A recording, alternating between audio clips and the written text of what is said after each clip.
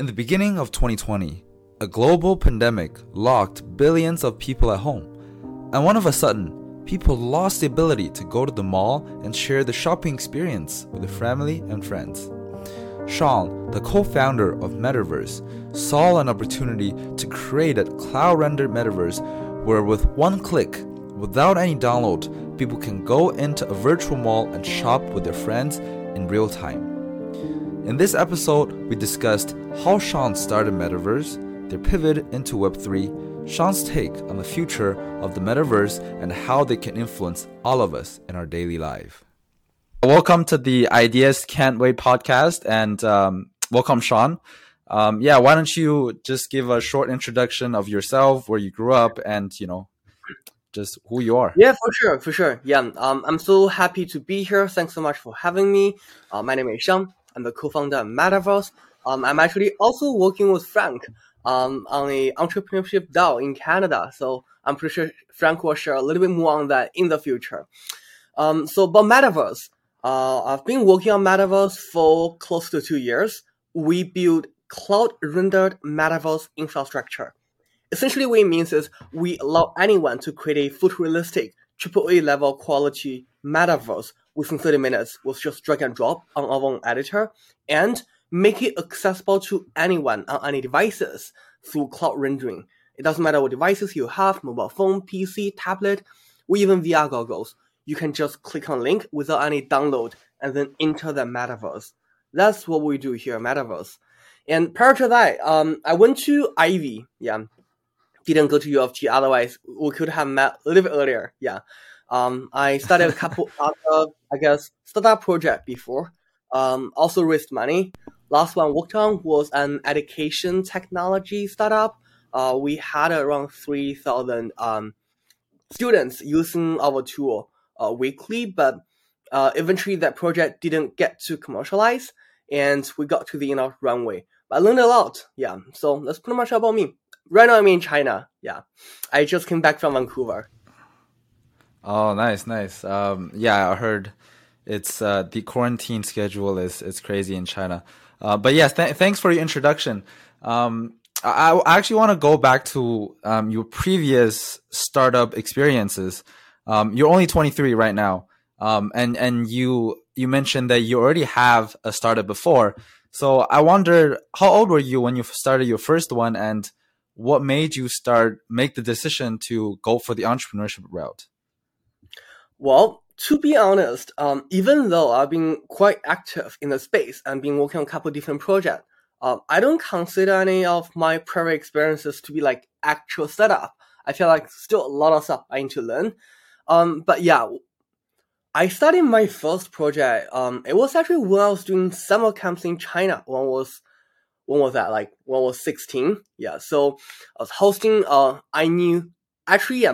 we hosted 2 camps each year when I was 16.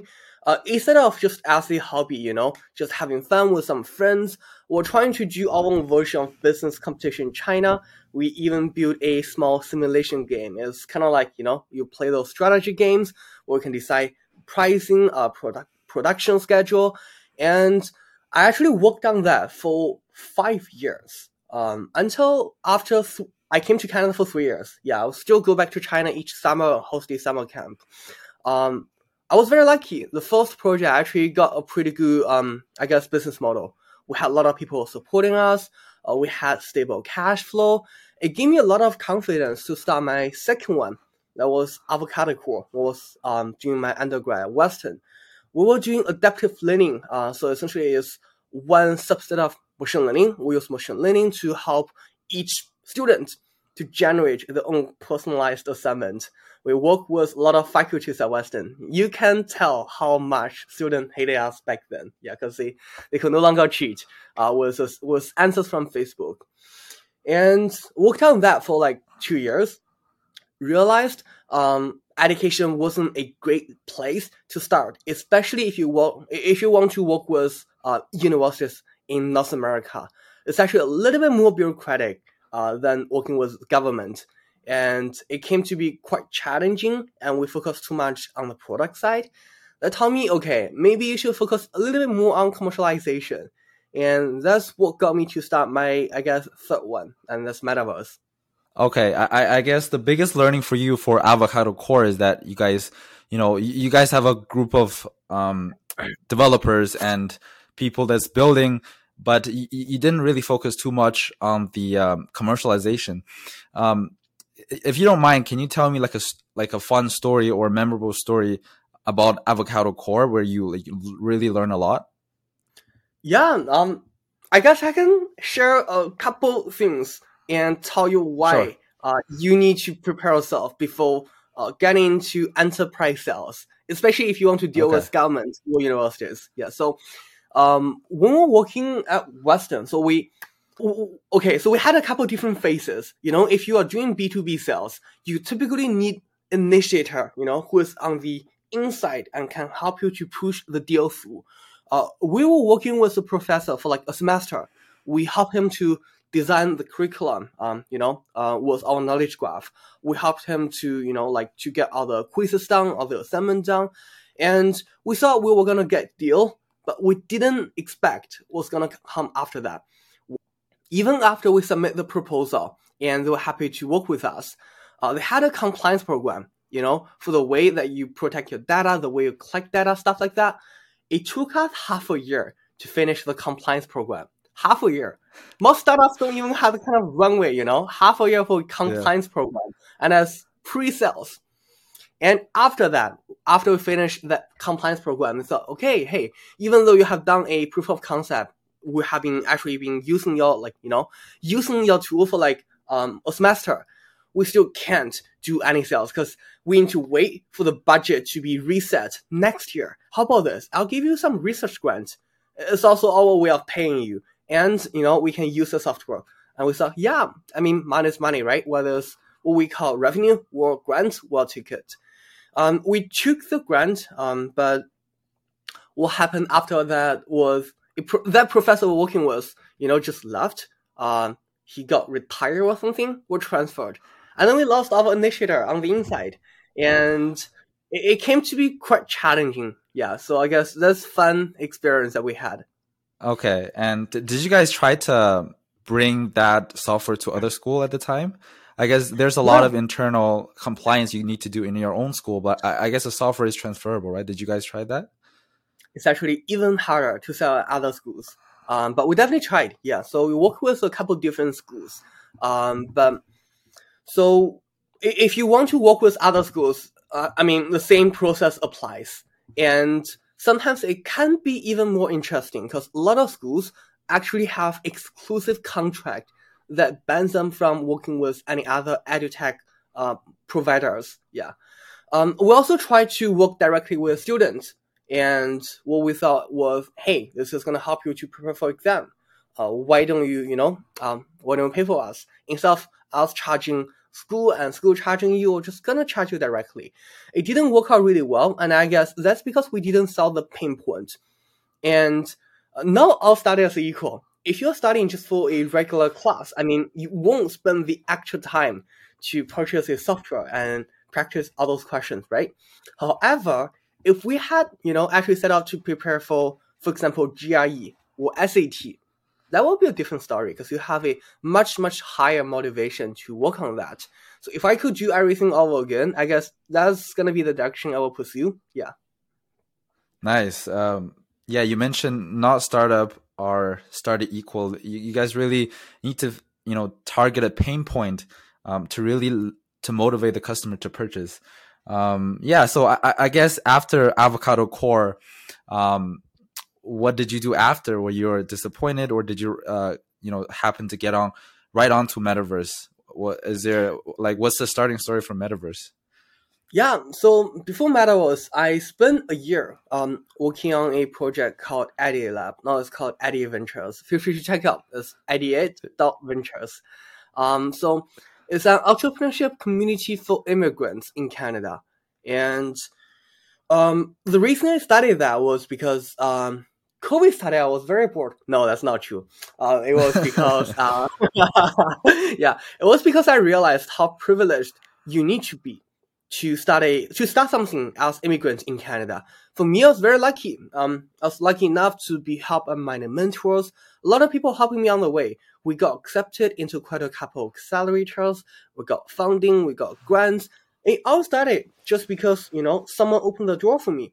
Otherwise, it could be very challenging. And I thought, hey, I'm pretty sure that a lot of other, wannabe entrepreneurs who are spending a lot of time looking into it, but have no way of getting started. So I thought maybe we could do a small community of immigrant entrepreneurs or people who want to be an entrepreneur, and help them to get connected with co-founders, with mentors, and we're hosting workshops. I spent a year working on that, and we had close to 2,000 members. And that's actually how I met you, Frank. Yeah. That gave me a lot of, gave me a chance to reflect on myself. I got a chance to talk to many different entrepreneurs and investors. I feel like it was a win-win situation for me. I just wanted to be able to talk to smart people, learn from them, and see how I can avoid the mistakes that I made last time, and also met a lot of friends and also help them on their way to become an entrepreneur. Yeah. One was working at 88. I was pretty lucky. I got into Next 36. It's another accelerator program in Toronto. Frank is also alum.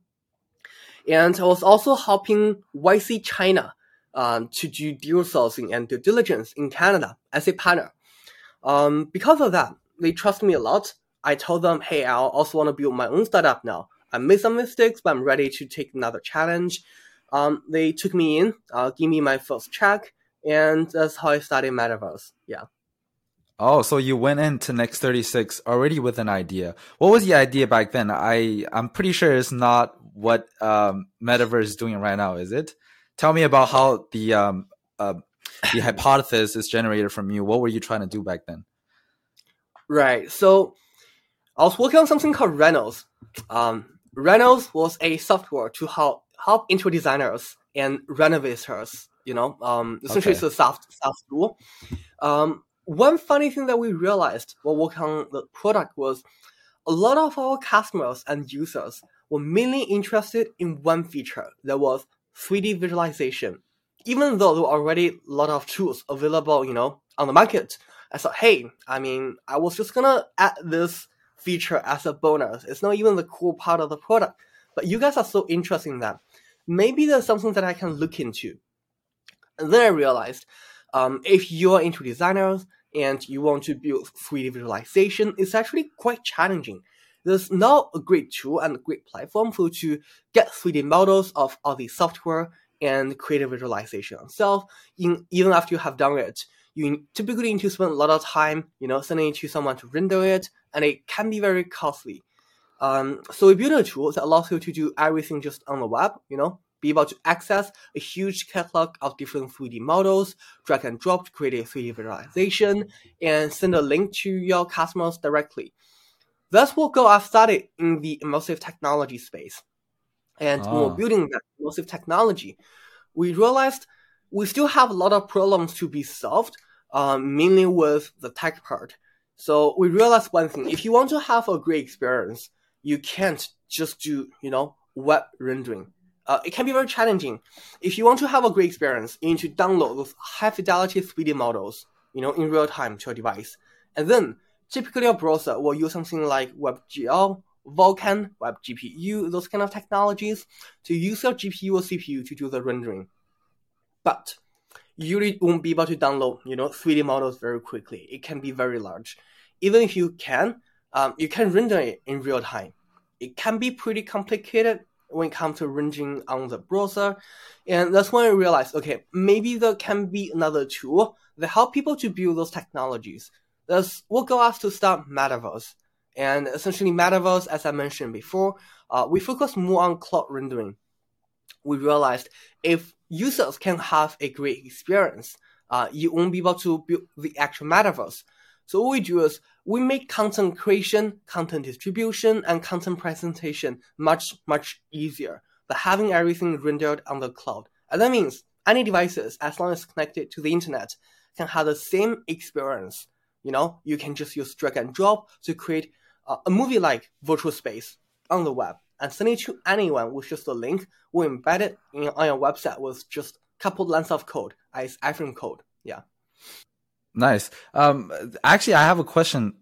So you mentioned you started with renovation, and I've talked to many entrepreneurs when they're in universities. The problem they often find is, whatever they experience, for example, getting things delivered or social media, or anything that as a teenager or a young adult will experience. But how did you start with renovation? I guess that's usually typically very far away from a lot of the young adults. Yeah, I mean, it is pretty far away. I still haven't saved enough money for the down payment yet. So I can definitely agree with you.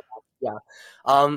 It's actually because my parents, so like my whole family, not just my parents, also like my uncles, even my grandparents work in the space of real estate. And a lot of times they need to deal with like renovations. So that's kind Oh. of what got me interested and looked into that space. Okay. Did you have like a problem where they couldn't really visualize what the renovation will look like afterwards? So that's why you wanted to build like a visualization tool to help them to see what it will look like after it renovated. Is that what your initial thought was? There were tools available, but it was very chunky. Okay. And so the whole experience wasn't very smooth, and it was also very costly. We thought, hey, there's some efficiency problem for us to be solved. And to be honest, this space in China is actually a lot more advanced than in Canada. Like in Canada, Oh. you typically don't actually get people to do it. Like most people can't even afford rendering. Like if you ask people who have done renovations in Canada, they typically don't get a rendering. Maybe they can get some preset pictures, like the ones you get from brochures while buying furniture, but no one will actually render those experiences for you. So you don't know how it actually looks until you got everything. And I had a couple friends working as builders. They told me something very funny. Because rendering can be very, I guess, like it's pretty tedious. Like it's very time consuming and it's very expensive. So a lot of them actually decided to build a showroom instead of rendering. And then they would tear the showroom down after that. I mean, having a showroom is definitely great, but for some people who don't have that kind of budget, maybe we can make it easier for them. Hmm. Nice. And when you just started, were you a developer? Because I would imagine doing a 3D modeling and even doing the rendering requires a lot of technical knowledge. So, how did you approach the technical problem when you just started? Yeah, I'm a developer myself, even though right now I focus a lot more on sales and partnership and business development. Previously I worked at ByteDance, parent firm of TikTok, to help them to launch a new app, a reading app actually in China. And I learned a lot from YouTube. Yeah. And to be honest, like getting education from university is great, but you don't get as much as you can on YouTube. So yeah, it's just a lot of time talking to other people who have done that, asking for the like recommendation on what kind of tech stack I should use, and spend a lot of time on Udemy and YouTube. Yeah, yeah, Okay. a huge I shout out to actually, those people for creating content on YouTube. Yeah, you guys saved my yeah. time so many times. Yeah. Nice. I guess you should create like a library of which YouTube video you watched to do certain things, and that would be helpful for whoever want to learn. But yeah, I actually this is the a story that I heard from our private conversation. You told me you find your way to recruit your technical co-founder, and I thought that was very interesting. So yeah, I would want you to share that story again. How you get your technical co-founder, and how do you really persist on getting him in? Yeah, recruiting is definitely more challenging. I'll tell you, a lot of people think, hey, if I can get fundraising done, problems solved. No, that's not the case. It's problem just got started here. Um, Fundraising is actually relatively easier compared to getting a first technical hire, especially if you want a great one. Because if you're asking money from investor, especially if they're institutional investors, it's not like they're making all their bets on you. For pre-seed stage, and each institution usually will make at least like 20-ish. And for larger ones, it can be even hundreds of bets on different startups. They get the chance and they can afford to make mistakes. However, when it comes to recruiting a first technical hire, if you are not technical, it can be challenging. That means someone Mm. needs to quit the well-paid job and take Right. a lower salary with you with a lot less job security and a lot more overtime. It can be challenging because they only get to bet once every couple of years, and it can be pretty challenging. Yeah, so we spent a lot of time trying to get our CTO, to be honest.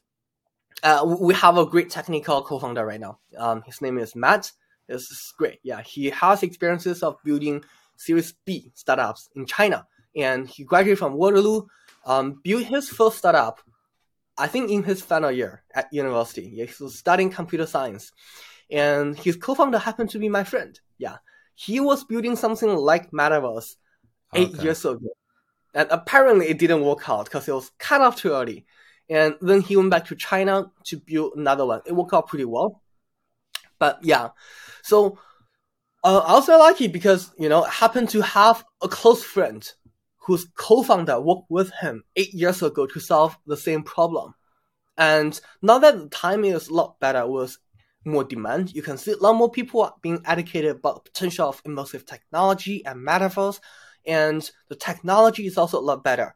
Problems that we couldn't solve in the past can now be solved partially through cloud computing, especially cloud rendering with cloud GPU. And that's what helped me to convince my co-founder, to join. Yeah. But getting other technical hires was also very challenging. There was one guy, Steven. Steven actually built his own startup and got he had how much was that? 100 million ARR, Chinese yen though. In China. Oh my God, that's insane, man. Yeah, he was invested That's by insane. Alibaba family office. It was pretty Wow. huge. One of the largest streaming service for TV in the southern part of China. Yeah, he kind of retired and moved back to Toronto. Yeah, and it can be challenging to convince people like that to work with you, right? Think about that. They've experienced all. Even though you raise money, it's small, tiny fraction of what they have done in the past. It took me 4 months to convince Steven to help us. It was just a lot of catch-up call, a lot of messaging, and I didn't have a car, so I took bus all the way from Mississauga to Markham. It was a long ride. It was 2.5 hours, and one way. And if you One way. both ways, 4 to 5 hours. Yeah, 4 to 5 hours. I will literally spend the time to just invite him for dinner and talk to him, tell him what progress we made. Yeah. So yeah, and you need to be pretty scrappy when it comes to recruiting. Yeah. I also spent a lot of time on forums, online. Oh, Recruiting okay. can be hard if you're just posting a job description online. A lot of people competing for those talents. I spent a lot of time talking about the technology, discussing the potential on different forums, and that's actually what got me my third hire. So that's it. Yeah. Okay, And so after that, you started we with built a more team. Yeah. So recruiting was easier for us. I guess you spent 4 months on finding a talent. It's quite a long time for a startup. Why didn't It is. you We sort had of? talent. We already had people who were helping us. Okay, We need okay, that expert, to help us to solve that roadblock. Yeah. okay. So and you targeted that person specifically. You think that can help you Yep. guys? Yep. We Okay, already had a team. Back then we had our co-founder working on that. We had nice, a couple interns to help us, and nice. I was just looking for a specific person. Yeah. Wow, that's crazy, man. As a 23 years old, same age as you, it's crazy to think about you're able to convince someone that's so much more experienced than you, or just had a lot of experience in the industry to even join the team, and kudos for your persistence and the way that you convinced them. I think that's something that every entrepreneur, especially if they're first time founded a startup, they should learn about, because I think talent is really everything. Once you have the talent done, everything is just execution. So, I'm really happy that you're able to get the talents. But I want to shift gear of our conversation a little bit. I remember it was in 2020 or 2021. The word metaverse was all over the place, all over internet. I think that's partially because Mark Zuckerberg devoted his entire energy in terms of building the metaverse for Facebook, Meta right now. And I guess you already started building once before the metaverse word got out there so much. So once that got so popular, did anything change for your company, your perspective, and tell me what was your reaction at the time? Yeah, just one quick comment before I get into this question. I think Yeah, regarding other talents, I really appreciate all my team members. They've been yeah, through ups and downs with me, and they trust me so much. It wasn't yeah. because how hard I worked to convince them; it was because how lucky I am. So I really appreciate everyone now. Yeah, but no question. Yeah, no question. Metaverse. Metaverse actually wasn't brought up by by Meta. It was actually first Roblox. Before Roblox, there was kind of some discussion online.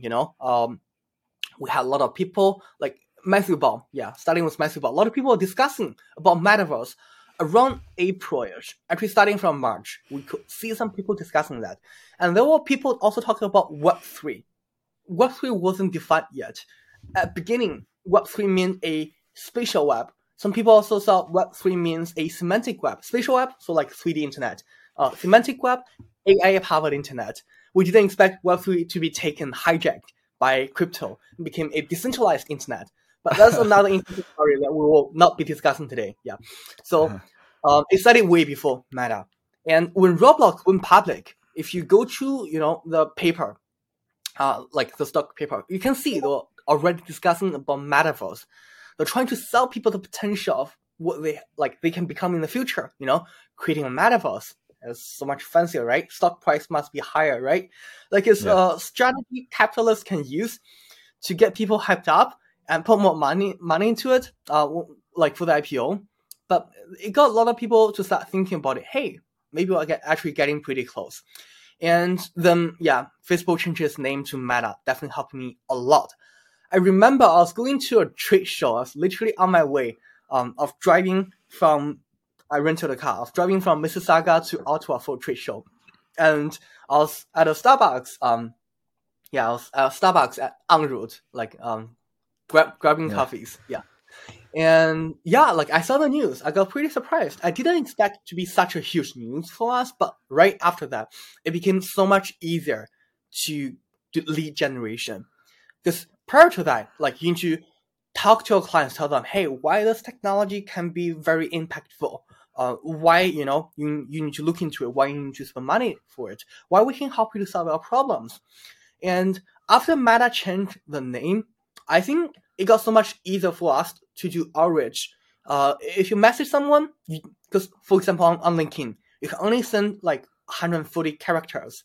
But if that person is already very interested in the concept of Metaverse, and you happen to be a startup that's been working on it for a long time, even before the name got popular, people want to talk to you. We also got a lot of inbound leads because we were doing a lot of content marketing.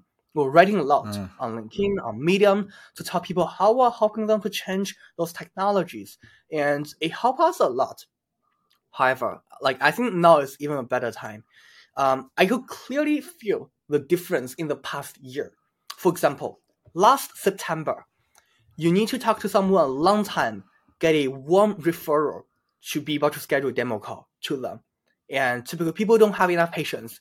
But starting from around October, actually November-ish, a lot of CPG brands, luxury fashion CPG, were starting to look into it. One huge difference is they already had a team look into it. So that's a really big change, Having someone dedicated to looking for a vendor for that means a lot because you have a point of contact. You can find someone to be the initiator, someone to push the deal from inside.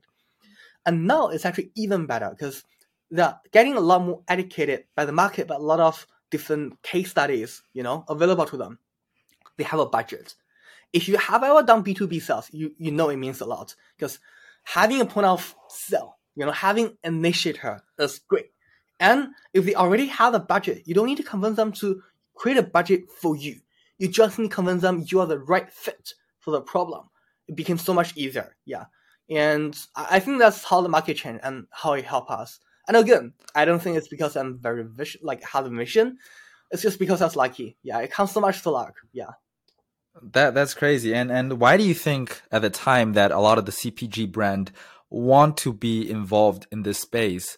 And maybe tell me about what was their like motivation behind it, and how did you guys help them? Yeah. So, before I answer the question, I think maybe I could give you a quick comment on our sales strategy. Sure. When we're doing a demo call, when we are trying to send a material to someone, we try the best we can to include the following component. Number one, sell them the potential of this. Describe something vague but huge. Typically, when we're selling B2B, you don't want to use that strategy. But for us, it worked pretty well because not a lot of people were, actually understanding actual meaning of Metaverse. People are a little bit confused. If you start a little bit higher, you can get them interested. But what's more important is, so the second part, we'll also tell them why this can help you increase your revenue, engage your customers, help you even in some cases save your cost. But the most important piece is FOMO. FOMO is so important. Yeah, if you're doing fundraising, FOMO is like key to everything, especially if you don't have a good traction. If you don't have a solid traction, focus on creating FOMOs. Yeah, FOMOs work out really well. We're lucky to be able to work with a top-tier luxury brand. We help them to do a little bit of consulting, help them to launch a proof of concept project, and that helped us a lot. So we were able to create that sense of urgency with a lot of customers. And to be honest, right now, I think they know the problem a lot better. They also know the solutions a lot better. But back then, they were just, kind of scared. Hey, FOMO. I don't want to be left behind. They had the FOMO, fear of missing out. That's what helped me a lot, last year. Yeah.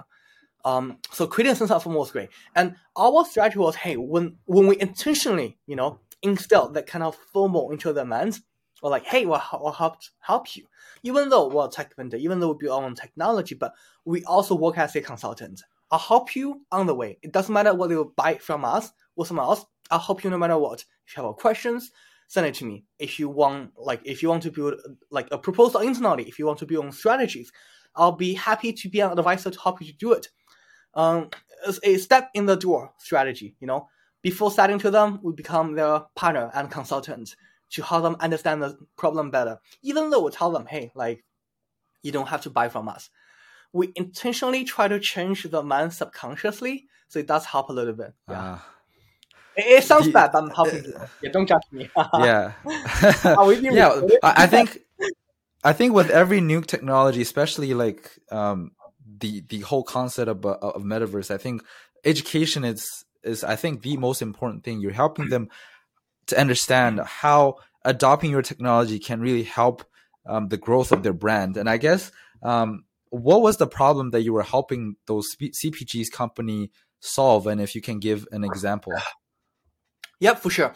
So definitely were some tangible problems. But tangible problems didn't help us to push the sales as much as another piece of FOMO that I can introduce later. Yeah. Tangible problems like, for example, it was during pandemic, right? People were not able to browse in a shop to, try the product themselves. So being able to explain the product virtually is very important. And number two, if you don't go into the store, a lot of people really enjoy going into the store. Also because of kind of interaction you can get from them, It's very different from just seeing a product as a picture on a catalog on the website versus going to actual mall, see the whole design, get the greeting, from the sales associate and try the product yourself. It's very different. They're looking for the kind of engagement. They want to have the same level of engagement online. Yeah. Number three, even for some places, where malls are already open, there were a lot of logistics problems, especially with inventory management. Not for fashion, but more for furnishing. Yeah.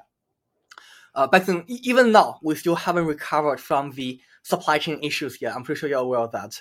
So if you could allow people to experience the product first, and then you just order it, get it shipped to you, you don't have to prepare a lot of inventory. So those were some tangible problems that we saw, and we helped them to pinpoint in separate industries. But what worked really well was another piece of FOMO. It was speak to Gen Z. If you do a research, you can see a lot of, especially luxury brand, in the past year, changed the branding a lot, change it completely, because they don't want to feel like, hey, this is for my aunt, right? This is for Gen Z. Gen Z is very important. If you do Gen Z, you get the leverage to work with a lot of partners. And for us, we thought, hey, what if we can play a role in this? We told them how important Metaverse will be important for Gen Z and how, they could be felt differently if they don't offer those experiences while other brands do. Yeah, so that's what helped us in the sales process. Nice. And where do you think this specifically is going for the CPG brands in the future? How like integrated do you think the Metaverse can be with a real life product, like buying offline? What do you imagine it's going to be like in the future, like the integrations? Yeah, so I think we're still very far away from getting close to actual Metaverse. When we started Metaverse, we called ourselves the Metaverse, like the Shopify for Metaverse. Shopify is also from Canada. We like them a lot. Yeah, I don't know from Shopify seeing this, you're doing great. Yeah. Yeah. So we envisioned a lot of stuff. We told them this could be changed completely. First of all, we're still kind of far away from that at the moment. Most brands don't even have 3D models for the product yet. It's the first step of digitalization. If you haven't done that yet, it can be challenging. We can get back to that later. But we envision it's not just a way of changing how customers, interact.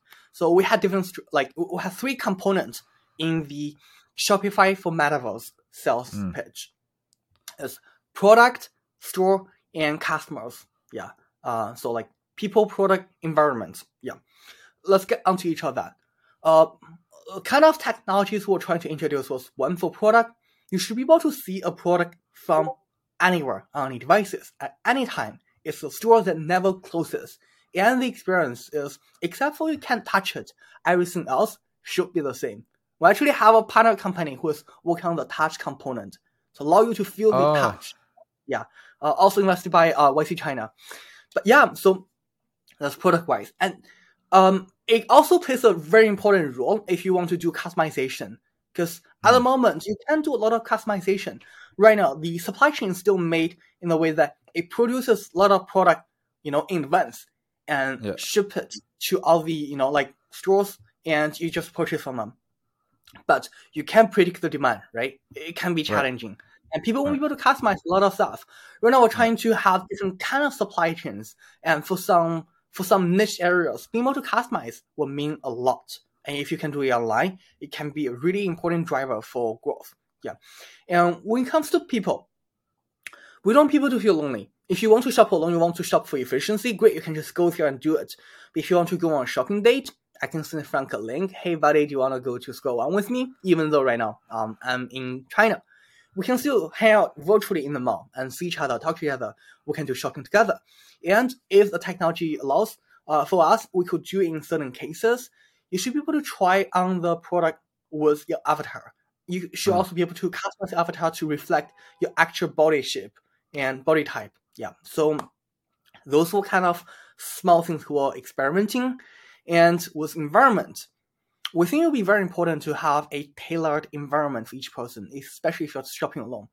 What we envisioned was you should have a mall dedicated to you. I'm pretty sure you have the same experience. If you go to a mall, you have different stores. A lot of them are products you're not interested.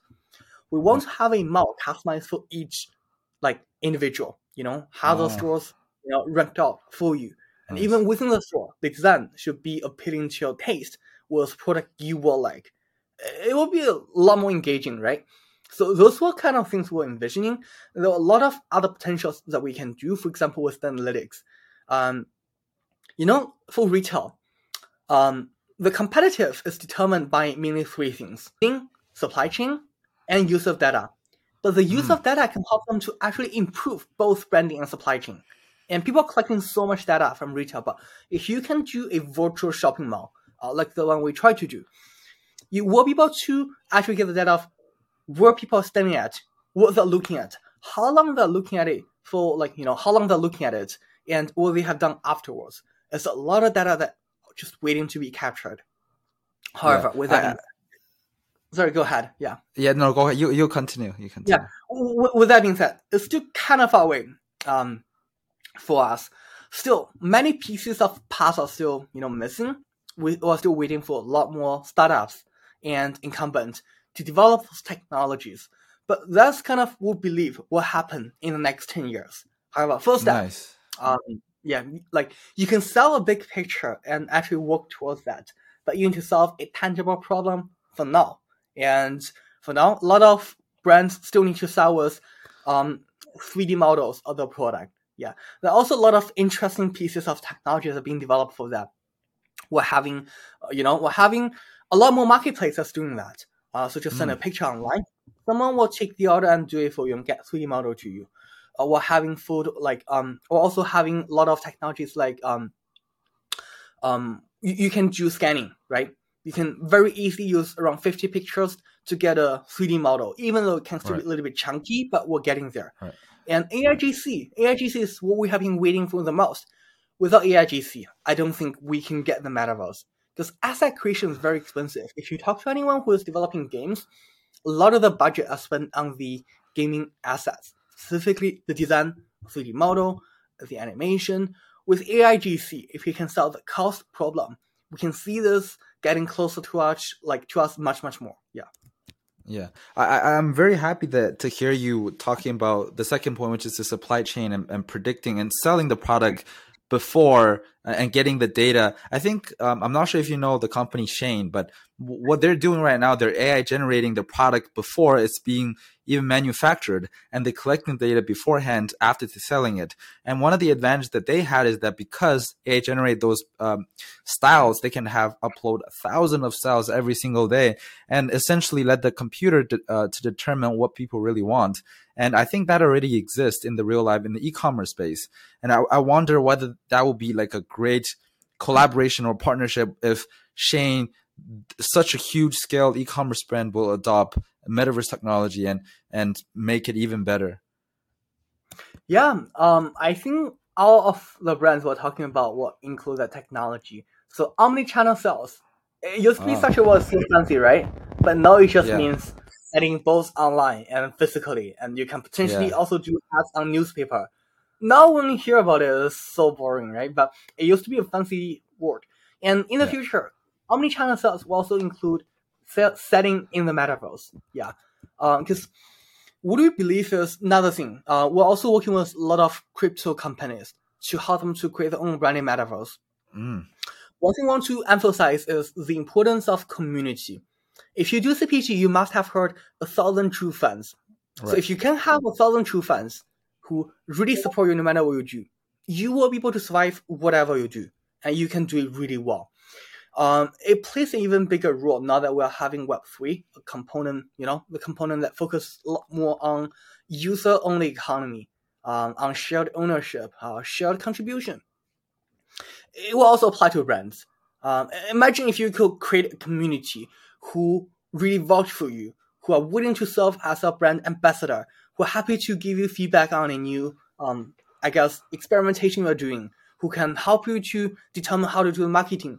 Having that community will be important, and we believe in the future, a couple things we're hoping to see: use of immersive technologies and creating communities online and creating community ownership. Those are things we're hoping to see, and those will also help us to bring everything into the metaverse. Yeah. Nice. Talking about Web3 and crypto, I think this is another hot word, especially in the past year or so. And I want to know, when was the time that you first heard of it, and why do you think that was relevant for Metaverse, especially at the time? And can you tell the story of when is the moment that clicked? You decided to go, okay, Web3 is the way. I need to get on it. Yeah. So for me, I heard about crypto when it was like 2018-ish. Yeah. I was a poor, broke kid, very bored with everything, couldn't find an internship. I mean, I had an internship, but I was very bored. Yeah. And so I was going to a lot of hackathons for the free food and specs, a lot of free food. Before pandemic, food was really great. Yeah. I was going to a lot of hackathons with my sleeping bag. So I just bumped into people building the apps telling me, hey, this is going to be the future of everything. And I was like, hey, I'll give it a try.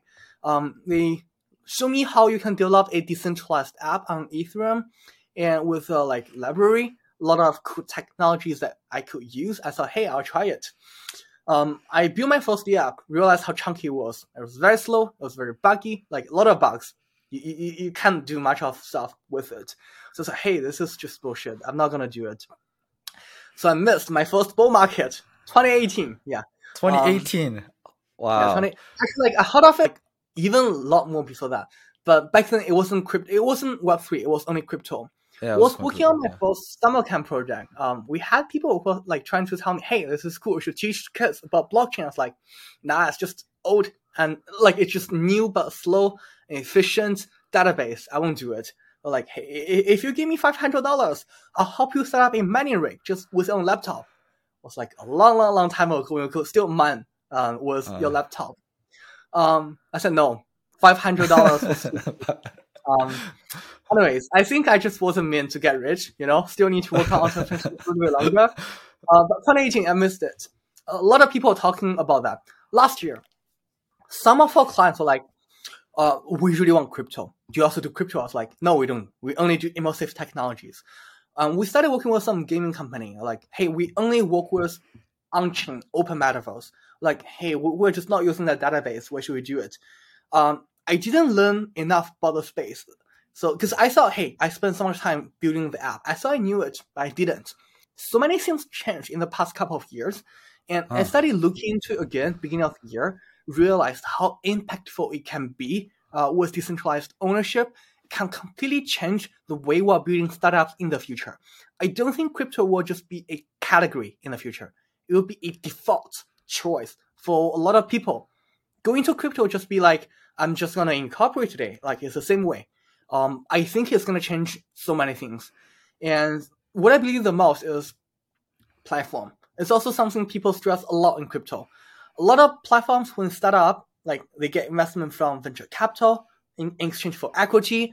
They use money to get more users. They build ecosystem, and then they become value extracting. They don't focus so much about users who help them to create the platform. They extract value from them to pay back the money they got from venture capital. It's fair because they got the money. But what if you could, instead of raising so much money from venture capital, you could, tokenize your own equity, tokenize ownership of a platform, and use some tokens to incentivize people for certain behavior. For example, what if Uber could send stocks, but instead of stock tokens, to drivers who are helping them in the early stage? I think that would be a much better way to align interest between different parties in the ecosystem. Also, a lot of other very convincing arguments that I've learned, and that's what got us to pivot into this. So right now, working with both on-chain clients and also off-chain clients. Okay. Is there like a moment where it just clicked for you that you decided to make the pivot to just go all in Web3? Did someone tell you some certain story, or like is it a gradual process for you? Yeah, so as I mentioned, we had a lot of clients who were asking us to do a consulting project, but we didn't close many deals. We only closed a couple of them. What's very interesting was I realized other clients that I talked to, even though really liked my argument, were choosing to work with an on-chain partner instead of us. We're also really buying into the decentralized, component. Like feedback from the market led me to look more into it and convinced me to bring the team here. Nice. And tell me a little bit more about how crypto, blockchain, decentralized apps intersect with a virtual metaverse. What is the complement there, and why is it necessary that these two technology collide? I don't think metaverse and crypto are necessarily related. We just made it that way. Metaverse focus a lot more on the immersive technology part. Even though Matthew Ball, on Matthew Ball's article, you can see all those components. But Roblox is the first big scale Metaverse project that we're seeing. It's not on-chain at all. Even though a lot of people are trying to make it on-chain, creating some sub-project, but it's not on-chain.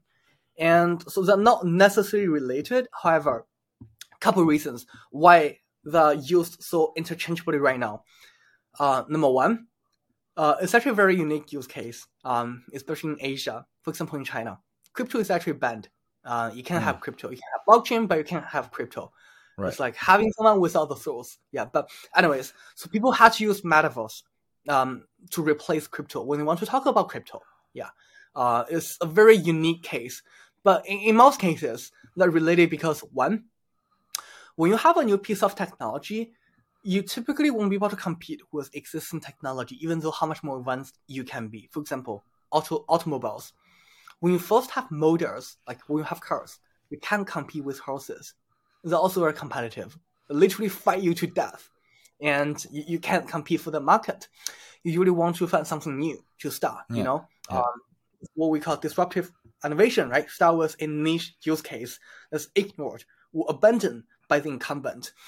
And for crypto, one thing is, if they want to change, for example, tokenization of everything is something they said for the past couple of years, but it can be challenging when it comes to using tokens to replace our real estate system, using tokens to replace our stock system. It can be very challenging. But if you're competing in new space, like Metaverse, everything's new, the infra isn't built yet, you have a fair chance of beating the incumbent. Yeah. Another thing is, crypto is essentially, especially the use of NFT, it's actually very, very important because it's the first time you can truly own something on the internet. It's right. For the first time. For example, like I can take a picture and send it to you, Frank. When you have the picture, you have it. There's no way you can prove ownership. Maybe you can, get IP patented, with government, but no one can actually prove you own that piece of file or asset on the internet. But with NFT, it's the first time you can actually own it. And selling product virtually is great because, you can get people to experience this product, especially with CPG and fashion, luxury, right? But what if you can sell something that's purely virtual? You don't even to manufacture, you just design it and provide a better experience, right? Isn't that very sound argument for brands? It's a very appealing, right? So like NFT also allow you to do it. And I think those are the reasons why I've seen the intersection between Metaverse and crypto. Yeah. Hope it makes sense. Nice. Yeah, it does. Actually, like having a virtual platform, you can actually own it. I think a lot of the company is already combining the both. Like Nike just acquired a crypto company to sell their sneakers online.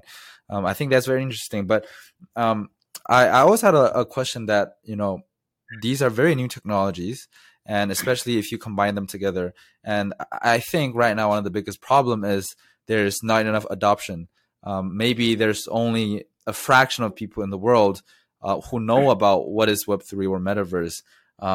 So what do you think that people like you can do to onboard more people into this space and to get to understand what Metaverse and Web3 really means and let them experience the new economy? Yeah, 100% agree with you. So there's a couple pieces of puzzles that are missing. Number one, infra. Infra isn't ready yet. A lot of people are working really hard. We're getting close. But for example, with Matterverse, as I mentioned, it was my phone. I lost it, but pretending this is my phone. Most people don't have a phone that's capable of rendering high fidelity 3D content in real time. Think about it. If you ever play games, or you have friends who play games, you see they have a dedicated gaming laptop with a professional, with dedicated GPUs that are very pricey and a professional cooling system. Imagine you need to actually carry around for those experiences. I don't think it's quite possible. It's also the reason why we look into cloud rendering, because we think that's going to be the way to build the future. And with crypto, infra still isn't there yet. Gas fee is getting a lot lower right now, and gas fee is getting a lot lower. And you can also do things at much, much cheaper price on layer 2 chains. But for a normal transaction to go through, for example, on Ethereum, you need to spend a couple bucks. Imagine you need to spend so much money for each transaction you do online, Right. Most people don't like it. And the process of doing it is also kind of challenging. We still need a lot more education. Set up a wallet and actually protecting your own asset can be challenging. Most people still don't understand the way you set up wallet, right? It's like, trust me, when we just had Facebook, setting up a Facebook account was also very challenging. It was one of the reasons why people didn't use it. Even before that, having an email address was challenging. Or even, remember we need to actually set up and use your account to log into the internet? Yeah. It was also very challenging. Those were all different things that stop people from doing it. So we're missing two pieces. One is better infra. Number two is we also need a lot more education, awareness. Education. Let's use one example. There are, so at peak, there were 68 million wallet addresses on the blockchain, on different chains, on all chains, like top chains. And at best, there will be 6 million actual users across 10 different chains. 6 million. 6 million users isn't a lot, right? Like, it isn't a lot. Even Canada, we consider like a very small market. We're 35 million like people, and 6 million Facebook is, has 3 billion users compared to 3 yeah, million. yeah. That's Like, yeah. 6 million is so small, right? Yeah, And yeah. even for the 6 million, a lot of them are not like actual users. A lot of people are just, like, in the space as a speculator, making bet on different stuff. They will have many different accounts to farm airdrops because, we promote shared ownership. They're there to win the ownership. They do it professionally. So we are still kind of far away from the adoption of crypto, and it can be a huge problem. It's kind of like chicken egg problem. You need great content to attract people to come here. The people won't just come here because it's the future. People come here because Right. you typically have a great content. For example, think about the adoption of mobile phone, which Yeah. is a couple games that got people really hyped up for it, right? Into great apps, great content.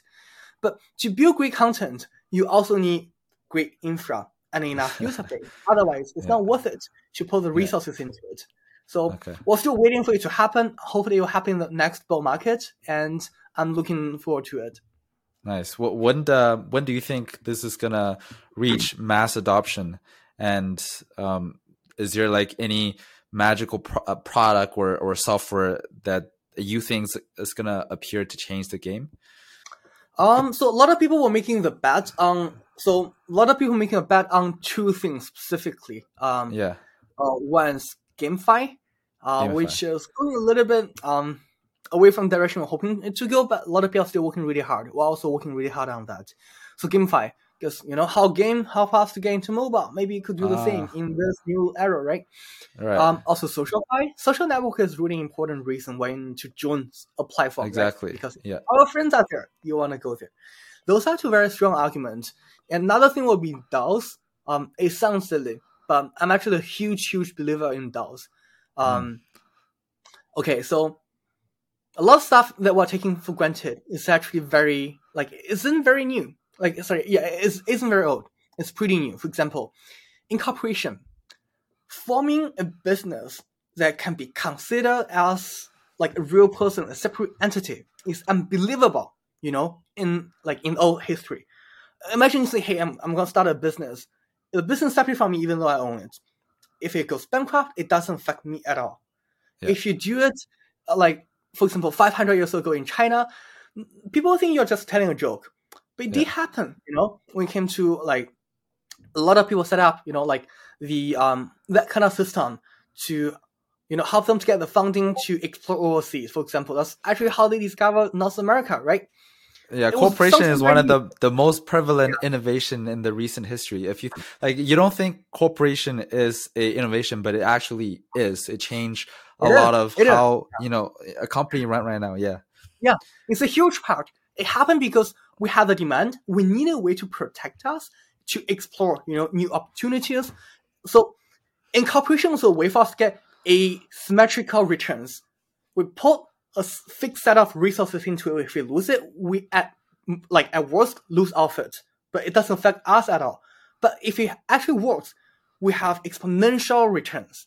And it was viable because the government were providing all the infrastructure to allow you to set it up, to allow you to trace the ownership, to protect owners. And now we're seeing, crypto and blockchain serving as the role as government 400 years ago to help people to do it. And I think that will have a pretty big chance in the future. It will also be a default, it will be a default choice when you want to build something. Yeah. For example, with open source project, so many different open source projects right now, we can see a lot of lawsuits between open source project and cloud computing platforms. Because open source project can capture the value they're creating, right? Other Yeah. companies are simply taking it for use. But imagine if you could create a DAO, a decentralized, organization being owned by all the contributors who are writing the code for it. If you do a PR, like a pull request, you get a credit, you get a token, or you get a piece of NFT that proves ownership. You will be able to claim a piece of revenue generated from the open source project.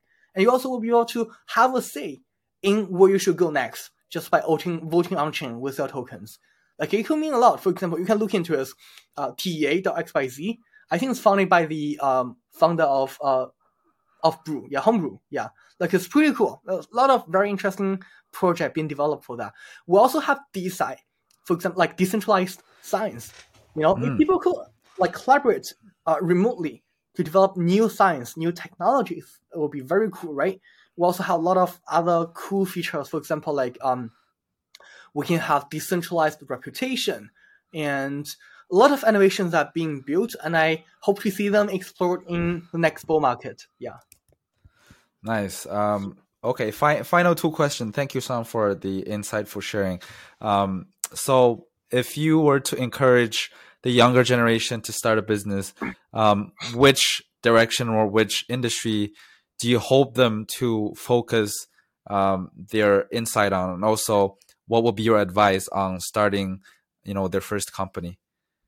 Yep. So for the first one, what you should do if you're just starting up, I will say, don't worry too much about making the best choice, because you won't be able to make the right choice. You won't know which one is the right answer.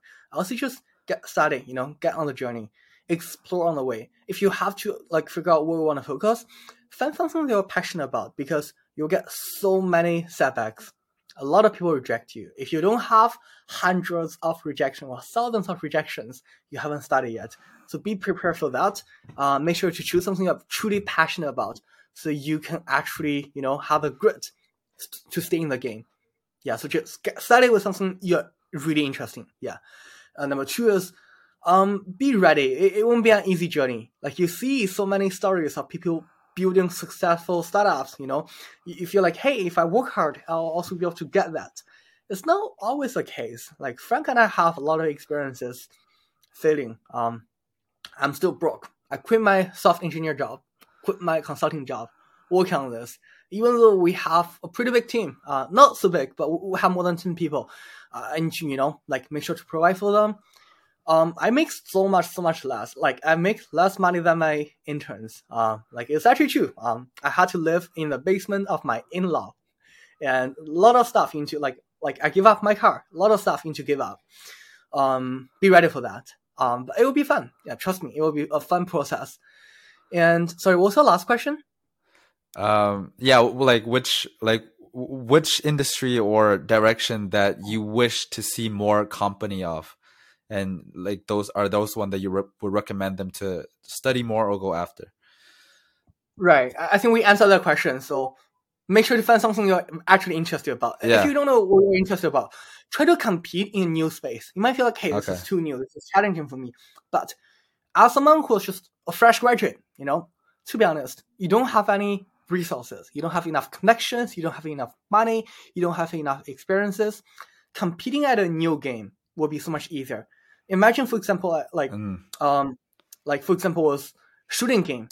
If you want to play a game professionally, compete with people who play that game for 10 years, 15 years, there's a very little chance that you can compete with them. But if there's a new game that is being released and you actually like it, you think it will go big, get in early. Getting early will mean even the market isn't very developed yet. There's still a lot of problems, but you're early. You have a chance of competing with other existing players. So, you don't have to worry about lack of connections, experiences, and expertise. Yeah. Yeah. Well, thank you. Like you said, entrepreneurship is not early. It's not easy. And Shawn, I know you've been through so much hardship and, so many different iterations, failing and getting up and starting again. And appreciate you telling, the younger generations on finding your passion, what you really are passionate about, go for that. And maybe pick industry that's new, that's not as competitive if people is building in 10, 15 years. Thank you so much for the conversation, Shawn. It's super insightful, and I genuinely learn a lot from your perspective and the way that you see the world is going. Yeah, thanks so much, Frank. Again, thanks so much for having me. We're also building something together. We hope to be able to see more entrepreneurs. If that's something you're interested, message Frank or message me, and I'll talk to you another time. Yeah. And Yeah, for those of you 100%. guys that are with me, I'm just getting started. I'm pretty sure you are also, a lot of you guys are also just getting started. Yeah. Enjoy the process. Yeah. It'll be tough. It'll also be fun, and help each other. Yeah. Enjoy the process. Okay, thank you. Thank you for listening to this episode of Ideas Can't Wait podcast. If you have taken something away from this episode and really enjoyed our conversation, it will mean the world to me if you can leave a review on wherever you're listening or watching. It will help this podcast to reach more like-minded people like you. Thanks again, and I'll see you in the next one.